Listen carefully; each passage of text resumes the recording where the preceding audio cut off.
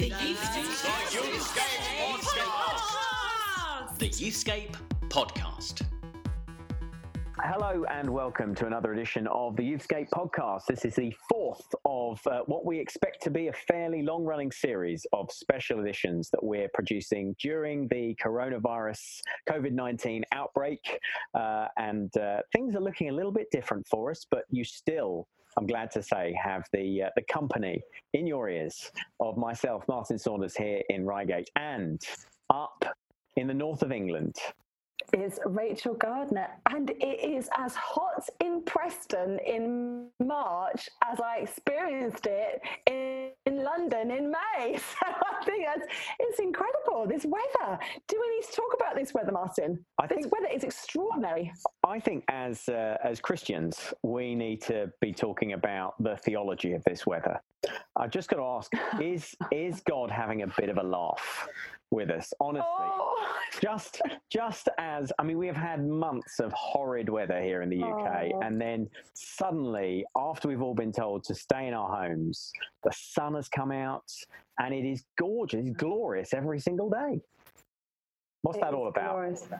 So my take is slightly different. I think this is a beautiful creator God moment, because even just wandering around, when I went out once today, just once. I should hope only once. The food bank drop-off stuff. Only once. But lots of dear folks at the homeless isolation unit sitting outside, getting some fresh air, and lots of the flats around, people in the windows with they're waving at me. So I think even if we can't physically get very far because you haven't got gardens, there's something about sunlight streaming through your window that does change things. I think it's better for our mental health, so I'm praying it continues, because I think if we get the rain and the wind again, I think that could make things very difficult. Yes, that is a good. I'm loving it. That is a good take, Rachel, actually. And when it's interesting, isn't it, having our one state-sponsored walk a day, and so you go outside. I live quite near a park, so I realise I'm very privileged to live quite near a park. But what's been amazing has been watching British people trying to awkwardly stay the regulation 2 meters away from each other when they're out on their walks each day. And so it's highly entertaining, because people are stopping and staring at each other like we've all got the plague, and sort of saying, I don't want to. We might do, but there's that sort of look of slight, not just fear, but like genuinely not quite sure. The British sense of not being quite sure what the right thing to do in this social situation is. But it's like magnified 1,000 times all over the park. So so I'm quite enjoying that. It is. But I do want to know, do you think some of the population are going to have a tougher time? I'm not talking about, in the grand scale, it's challenging for all of us. That obviously make that point. But how we are wired, are some of us kind of going to find this a little bit more tricky? And I wonder, Martin, if youth workers tend to be a little bit up the end that I'm at, kind of very relational, want to be physically with people, want face-to-face youth ministry to happen, find it really hard to be stuck inside, can operate the stuff online, can nail that, can smash that, but actually this is just now beginning to kick in as, this is just a bit annoying. Like, Zoom is amazing, but Zoom sucks. Yeah, I also wonder whether we're just going to we're moving out of the honeymoon period of Zoom or Skype or whatever, or House Party or whatever system you're using. And there may be some people for whom this is great. For some people, of course, have been doing this for years. And they have much to teach us about how to do some of this online youth work and church stuff. But when you've got maybe 3 or 4 Zoom work meetings in the daytime, and then, in the evening, you might, if you're part of a church, you might have like your house group wanting to meet over a Zoom. And I had my church asking me whether I wanted to go to a 7 o'clock Bible study this morning over Zoom. And I start to get Zoom fatigue. I start to feel quite physically quite tense about the idea of sitting in front of another Zoom call. So there's just the first thoughts, of like, maybe the answer to all these things, the answer to what youth work and church looks like in isolation isn't just sitting in front of video calls? That is a good question, because I think we're going to have to engage for the long haul with it. It's not going to always be like this, and it probably will change some of our communications. The thing I've been reflecting on, I wonder, people listening, what your perspective is on this, because for me today, I've just been reflecting on how decisions are made. So obviously we're all doing things differently. We're having to make decisions that reflect what our household looks like, the additional pressures, maybe having children at home or people we're caring for, looking after ourselves. So making decisions all the time, and making decisions about what our youth ministry is going to look like. Who do we need to get permission from for that? That's interesting. And I'm just wondering how we are going to negotiate decisions being made when all our communication is online via WhatsApp, email. So today with the team, we suddenly realized we're communicating too much. Yes.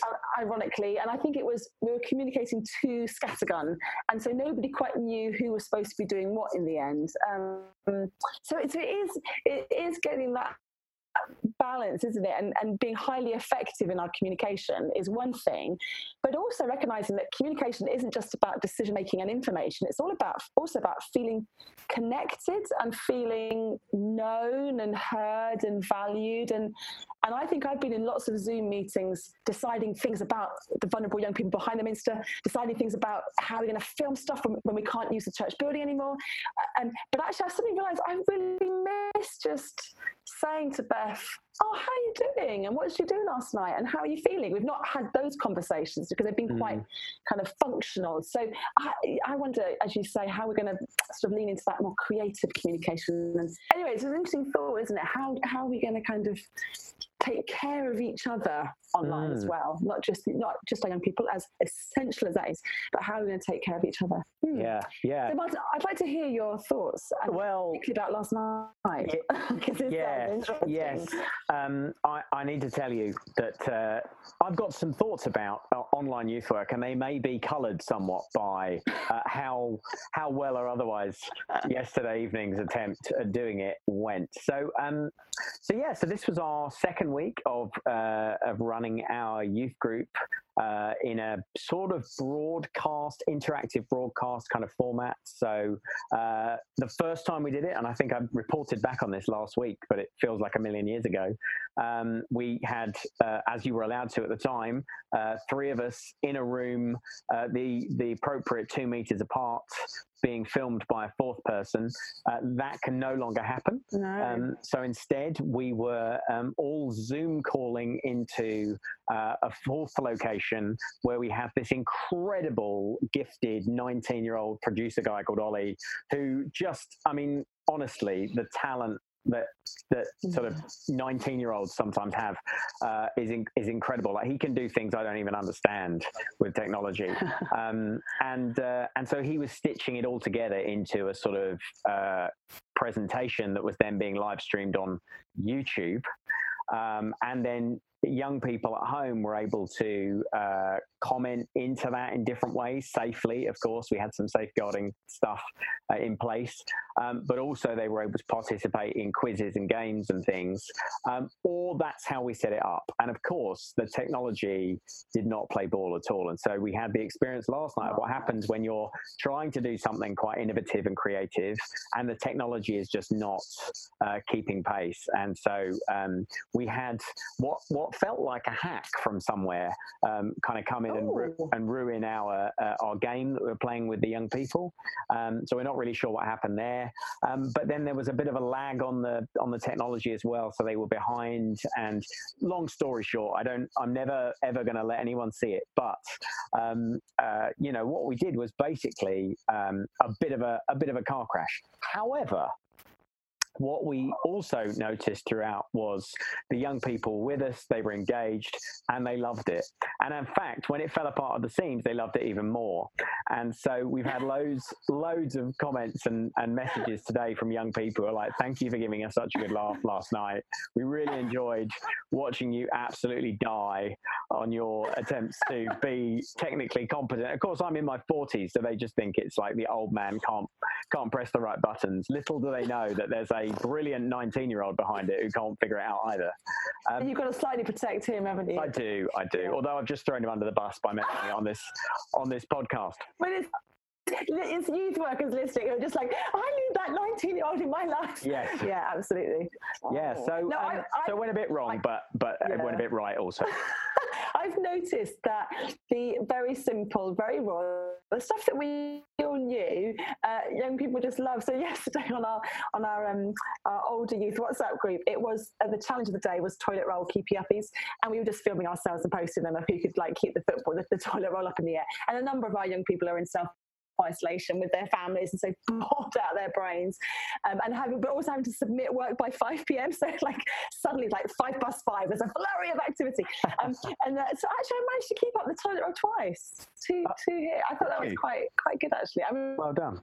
It was terrible compared to the rest, but again, it's like a tiny thing, but it was hilarious, and it kept us all going really for a couple of hours, which is really, really nice, really nice. So I think for me that kind of stuff works a little better. Having 2 little children at home who I've been with all day, and then who are, we are all fit to kind of like be screaming at each other by the end of the day. And I'm not saying that to be kind of like, woe is me, this is just a reality.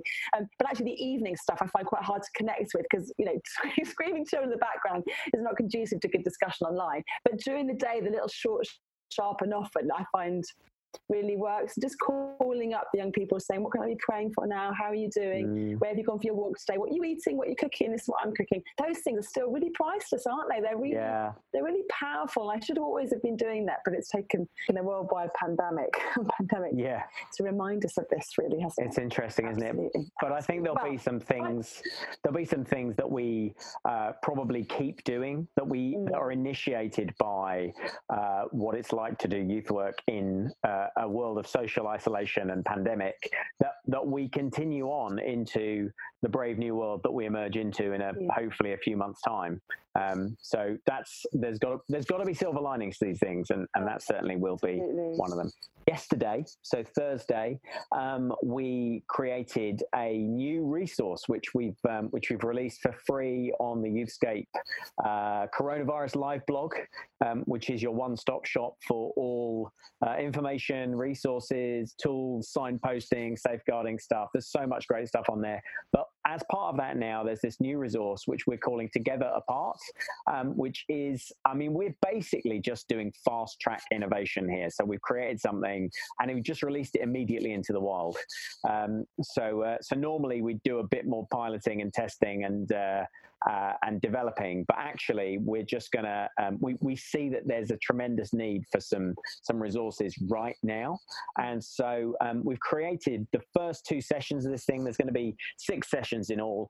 It's not reinventing the wheel at all. It is a very simple thematic curriculum for talking about faith with young people, but it's all provided, first of all, the hour-long sessions, which are all designed to be run online in the context of maybe a video chat kind of application.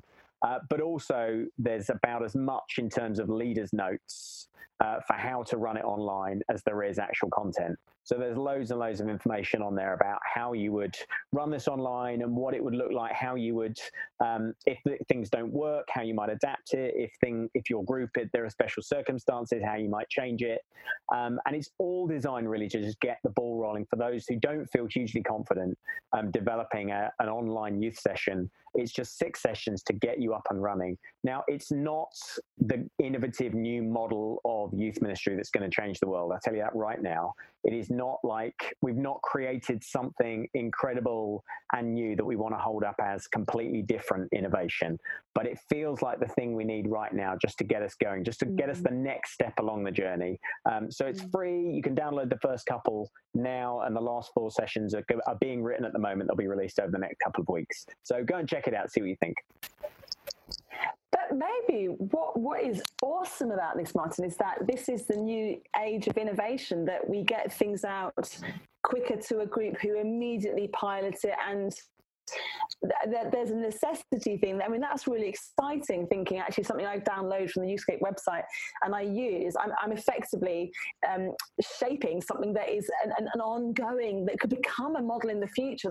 That's really exciting, because I think as the youth ministers and youth leaders, we need to be, when we emerge from this time into a brave new world, we need to be some of the voices that the wider church listening to about what church on the front line looks like in the future. I think lots of learning that youth ministers and workers are going to be doing in this time, just putting one foot in front of the other, grabbing hold of resources like that, working it gruelingly for your context, wrestling with it. I think what's going to come out is some incredible learning about how we can help the church really lead in this next season of life. So I'm excited, and I think that's awesome that Youthscape are preparing to open up and say, this is not normally where we open things up to you guys. There's a fragility here. We're making ourselves vulnerable. It's not the shiny products, but that's incredible. I love that heart, and I think we'll all rise to that and take it on. So yeah, well done. I'm very proud of Youthscape. Oh, well, that is awesome. I mean, given that we sort of pulled it together in a few days, literally, we also, I had to think of I was just about to upload it to the website and I realized it didn't have a name. That's how fragile first draft it is. So I was like, so I came up with Together Apart as a name, which feels like a sort of pop song, doesn't it? It sounds like Taylor Swift. Together Apart. Oh, Martin, that's awesome. Now, not only are we revealing to the lovely listener, our beloved listener, such beautiful goodies that you can download for free from the Youthscape Life blog, but we have, oh my goodness, we've got an amazing guest today. And I know we always say it, but today it just feels like an added layer of just absolute gloriousness. Martin, do you want to do the honours and reveal who you're chatting to? So I am absolutely thrilled about who we've got to interview today. I just had a little think about who would be the person who might be balm to the soul right now, the one person the youth ministry community surely would love to hear from. And you know what, I made a very short list, and then I went to the top of that list and I thought, you know what, she's got to be at home. She's probably in front of a computer. It's just a question of whether she'll take my call or not. And do you know what? She did. So this is an interview with the amazing Kenda Creasy-Dean. Well, this is a bit of a treat. It's practically the middle of the night for me, but that's okay. I've stayed up late because I've been able to call my friend Kenda Dean, who is in her house on the campus of Princeton Theological Seminary in the United States. How are you, Kenda? Oh my gosh, it's so good to talk to you, Martin. Are you sort of isolated and locked down just as we are? We are sheltering in place, as they say here, which means we are not supposed to go anywhere except for vital emergencies and doctor's appointments and that kind of thing. So you're allowed to go get food and medicine, and that's just about it. Yeah. So it's very surreal. It sounds a bit like the way it is here in the UK this week. You know, I've just been watching the news, and you've got obviously this guy in charge in your country who thinks. Well, that's saying a lot, but yeah. He's saying it will all be over by Easter, I think. Is that the plan? What is the general feeling about that? You know, because obviously he's saying that. I've not met anyone who thinks that, but it would, I mean, look, it'd be great if that would be the case, but it would take Jesus to do that. And as far as I know, Trump is not in charge of that. So, you know, everybody's pretty much, I think, buckling in for a long haul on this. And how are you doing? Can I start with that? Like, you know, how are you doing kind of with the emotional impact of suddenly shutting down everything? You know, you've obviously closed the campus down. Yeah, we've been closed for a couple of weeks now. Yeah. So how does that feel? It's very weird. I mean, for you too, I know. And oh my gosh, for every youth worker, I can't imagine what what that's like to be on the front lines right now. It's the most surreal moment for ministry I've ever been in. And I mean, we are so lucky compared to many, many, many people. So I don't take that lightly at all. But I wasn't prepared for the grief. And it's funny, we had, my church is online at the moment. That's fascinating in itself.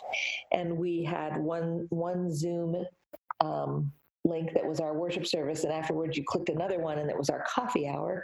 And during the coffee hour we had questions, and one of the questions was, what's your Enneagram, and how's your Enneagram type dealing with this? And the fives, who are the people who live in their heads, were like, oh, I've been preparing my whole life for this. This is great. I only have to be with the people I want to be with. I don't have to see anyone else. And the sixes, who are the worriers, were like, oh man, I've been worrying about this my whole life, and now I don't know what to worry about anymore. And the sevens, I might be a seven, are the people who want to have fun a lot, and we're in crisis. Yes.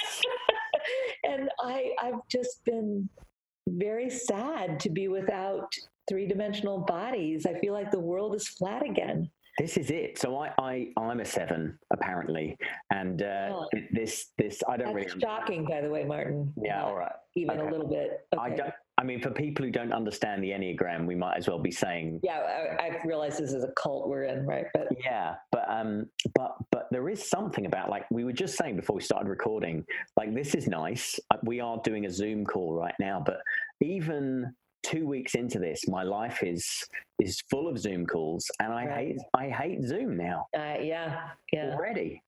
Yeah. Generation Z, right, now stands for Zoom. That's right. Yeah. My goodness. But one of the things that we've started to do just in the first couple of weeks here, and I don't know if it's the same for you there, is there's been a big shift, a very quick shift to moving all our activities online in some way, or that being that must be the answer, that must be the solution.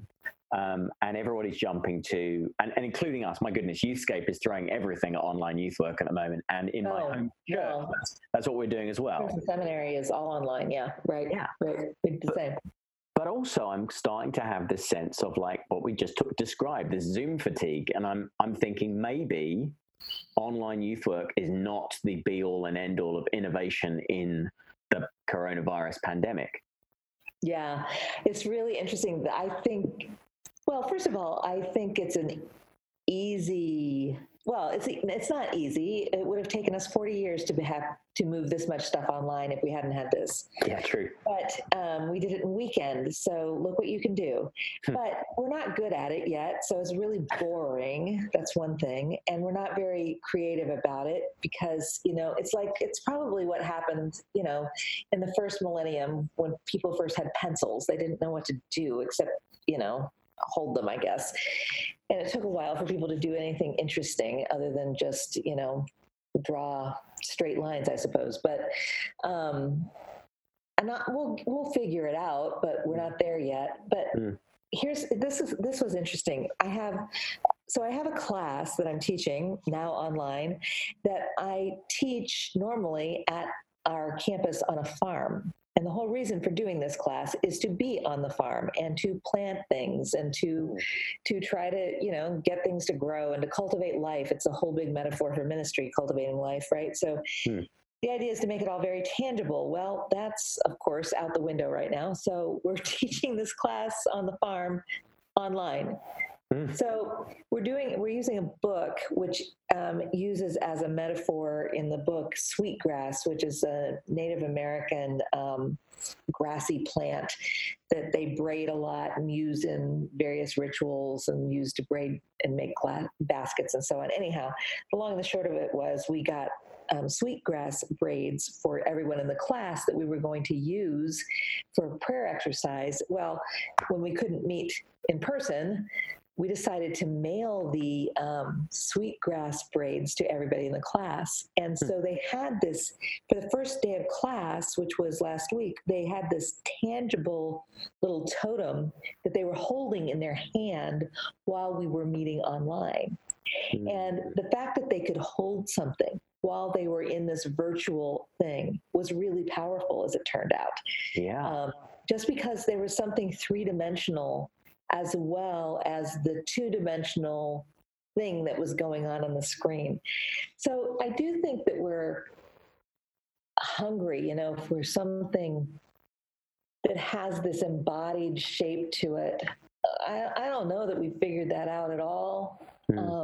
I think kids are far ahead of most of us in terms of their comfort with the two-dimensional screens. Of course, they've been, virtual everything for their whole lives. Yeah. But I think there's really something profound about the tangible, embodied, being able to touch and feel. I think it's sacramental, there's something that's always powerful about a sacrament, even for people who don't have much familiarity with churchy things. And I think a lot of it has to do with the fact that it's a very material experience of God. God's presence is felt and touched as well as seen and heard. And that part we got to figure out a little bit. Church is a place that we smell each other as well as see each other. And I think it matters that sometimes we're with smelly people. We haven't figured out how to smell each other yet online. I knew if I interviewed you about this, you'd come out with something really profound. Yeah, I'm sure that's the most profound thing you've heard all day, that we should all be stinky in church. So there you go. I'm so glad I stayed up for this. Yeah, there you go. So glad. My goodness. You're welcome. But I'm just, as we think about like this, I've got this sort of, I don't know if you've started to do this yet, but I've started to have hunches about where this might go or where true like new things might lie. And I think you're right. I think finding a relationship with what's on the screen and something physical and tangible that you can hold in your hands is maybe going to be part of the answer, and maybe creating. How do you create holy moments? I don't know that you can create holy moments just purely on a screen, because that's where we have our kind of consumeristic, that's what, like, it's the fulcrum of our consumeristic society, isn't it? Like a screen. So it can't just be about that. Yeah. But I don't know. I'm reaching. It's funny because right now pastors are getting all these mixed messages, even within my own denomination. I'm United Methodist, and I happen to be on the email threads of several different bishops. They're all giving conflicting advice about communion. What do you do about communion when all churches are meeting online, right? They've been doing online church forever, and now, oops. Now everybody has it. Yeah. So, some are saying, do a love feast. And some are like, just do communion because, John Wesley never thought about this. And, I'm kind of like, look, all bets are off. And if the Holy Spirit can bind us together across space and time and resurrection, the Holy Spirit can probably handle a pandemic and the fact that we're all online. So maybe we just let the Holy Spirit do what the Holy Spirit does and bind us together in some way that's mystical and we don't really understand, because after all, that kind of is the point anyway. And we won't worry so much about all the logistics of all of this. So I'm sure that's really sacrilegious what I just said to somebody, but we just don't know what God's up to, except that God's the only one that's not surprised by any of this. Yeah. And that gives me, there's not much comforting to me right now, but that's kind of comforting to me. I don't think God wished this on anybody, but God's not surprised by it. So, I was going to kind of ask you about that whole question of consolation in the midst of all this, and how we still have this calling, this responsibility to care for the young people who God has put in front of us. But it's hard to offer consolation to them when we ourselves, if we're really honest, are feeling a whole mix of emotions, and we've previously in more regular circumstances, we'd say to people, you can only lead out of your own walk. You can only you can only lead young people as far as you've gone. Right now, we might feel like we're in free fall. How do you lead young people when you feel emotionally all over the place? Well, yeah, I mean, great question for which we do not have answers. Let's just yes, absolutely, that. Yeah. But I mean, I think one thing here's what I'm pretty sure we can't do. I think it's fraudulent, right, to offer some kind of cheap, cheesy, I don't know. Unicorns and flowers and everything is, good. If we can just pray our way through this as though everything's going to be fine, kind of thing. I mean, there are a lot of people for whom this is not going to be fine. There's a lot of people for whom, they're getting back on their feet after having their business completely obliterated, or having somebody they love die, or having some sense that it's somehow okay to sacrifice grandparents for the sake of the economy. I mean, who thinks who thought that was even possible, that we would have people saying stuff like that? I mean, that we would somehow be rationing medical care in such a way. I mean, it's unthinkable. And yet, these are conversations that have been happening. We have a prison that's in New York. It's one of the largest prisons in the U.S. that, it turns out, this isn't because of the coronavirus. It's been a plan for pandemics. That turns out people have planned for these for some time. But in the case of pandemic, these prisoners are to dig 51,000 graves. And that plan is ready to be activated if it is needed. And, that's a chilling reality. So, I mean, what we don't want is cheap platitudes. Kids, first of all, see right through them, and they're lies. That would be telling a lie. The first thing we do is we have to tell the truth, and so we name a thing for what it is. But also we name grace where we see it too, right? And so here's the symbol of that for me in the last couple of weeks. I mean, there's a lot of, crappy stuff going on. And so I just have to say that for what it is. Yeah. But I also have tried to also name the places that have been kind of the grace breaking through moments. So for us, that has included, we're having a beautiful spring right now. It doesn't make any sense that spring would be beautiful, but it is. It's beautiful right now. We have exactly the same thing here. The sun is come out after months of darkness and rain. I mean, here we are. I mean, this might be the longest Lent on record, right? But I had a colleague who made the comment that, whatever Sunday it is that we are first allowed back in church together will be Easter, no matter when that is. Yeah.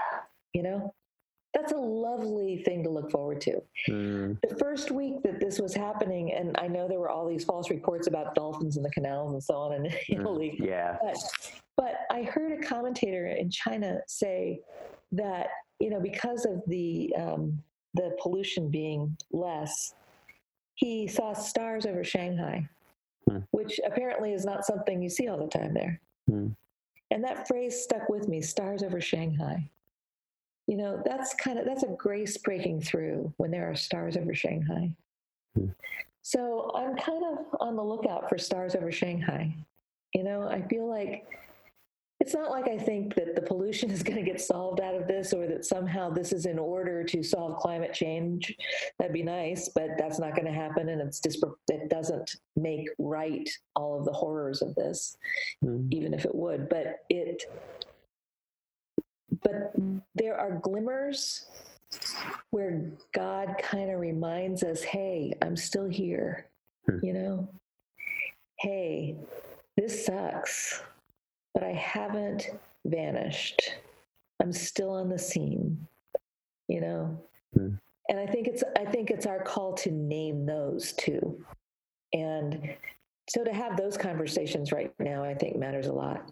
The other thing that have been really important for me are these videos that kids are making because they're stuck at home, and they and sometimes they're hilarious, and they're putting all of their spring concerts online. That musically, sometimes they're beautiful, and sometimes they're just really creative and fun. And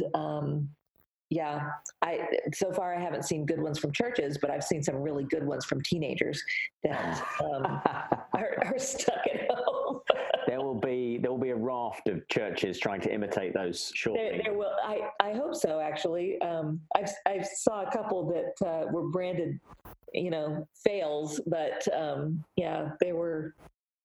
they were hopeful tries. Let's put it that way. There's something interesting. I mean, so I'm sharing a house with two teenagers. Weirdly, that just happened to me, just because of the stage that my own children are at. Yeah. And watching particularly my daughter, the way that she and her friends are just innovating their way through this, in terms of the way that they're choosing to meet together, and they're kind of running their own little school sessions together and homework clubs together. And I find it really interesting watching her and watching what young people are doing. And I do think maybe when we think about innovation, we would do very well to keep our eyes on what young people are doing. But also, I'm thinking, when you're talking about looking for stars over Shanghai, my goodness, that is a hard phrase to forget. But looking for hope, you've got to think about what it's going to be like to continue to pastor a generation of young people who've had this interruption in their teens. Yes. What is that gonna? What is that? What could that do? There's a very hopeful version of what that could do to the world. Yeah, absolutely. I mean, I think I actually think this is a hopeful thing. We will have to stop pretending things that don't work. I think it is a great unmasking. That's true socially in a lot of systems that are being taken to their knees right now. The truth is, there are many things that have not worked for a long time, but we've been able to pretend or look the other way. That's done now.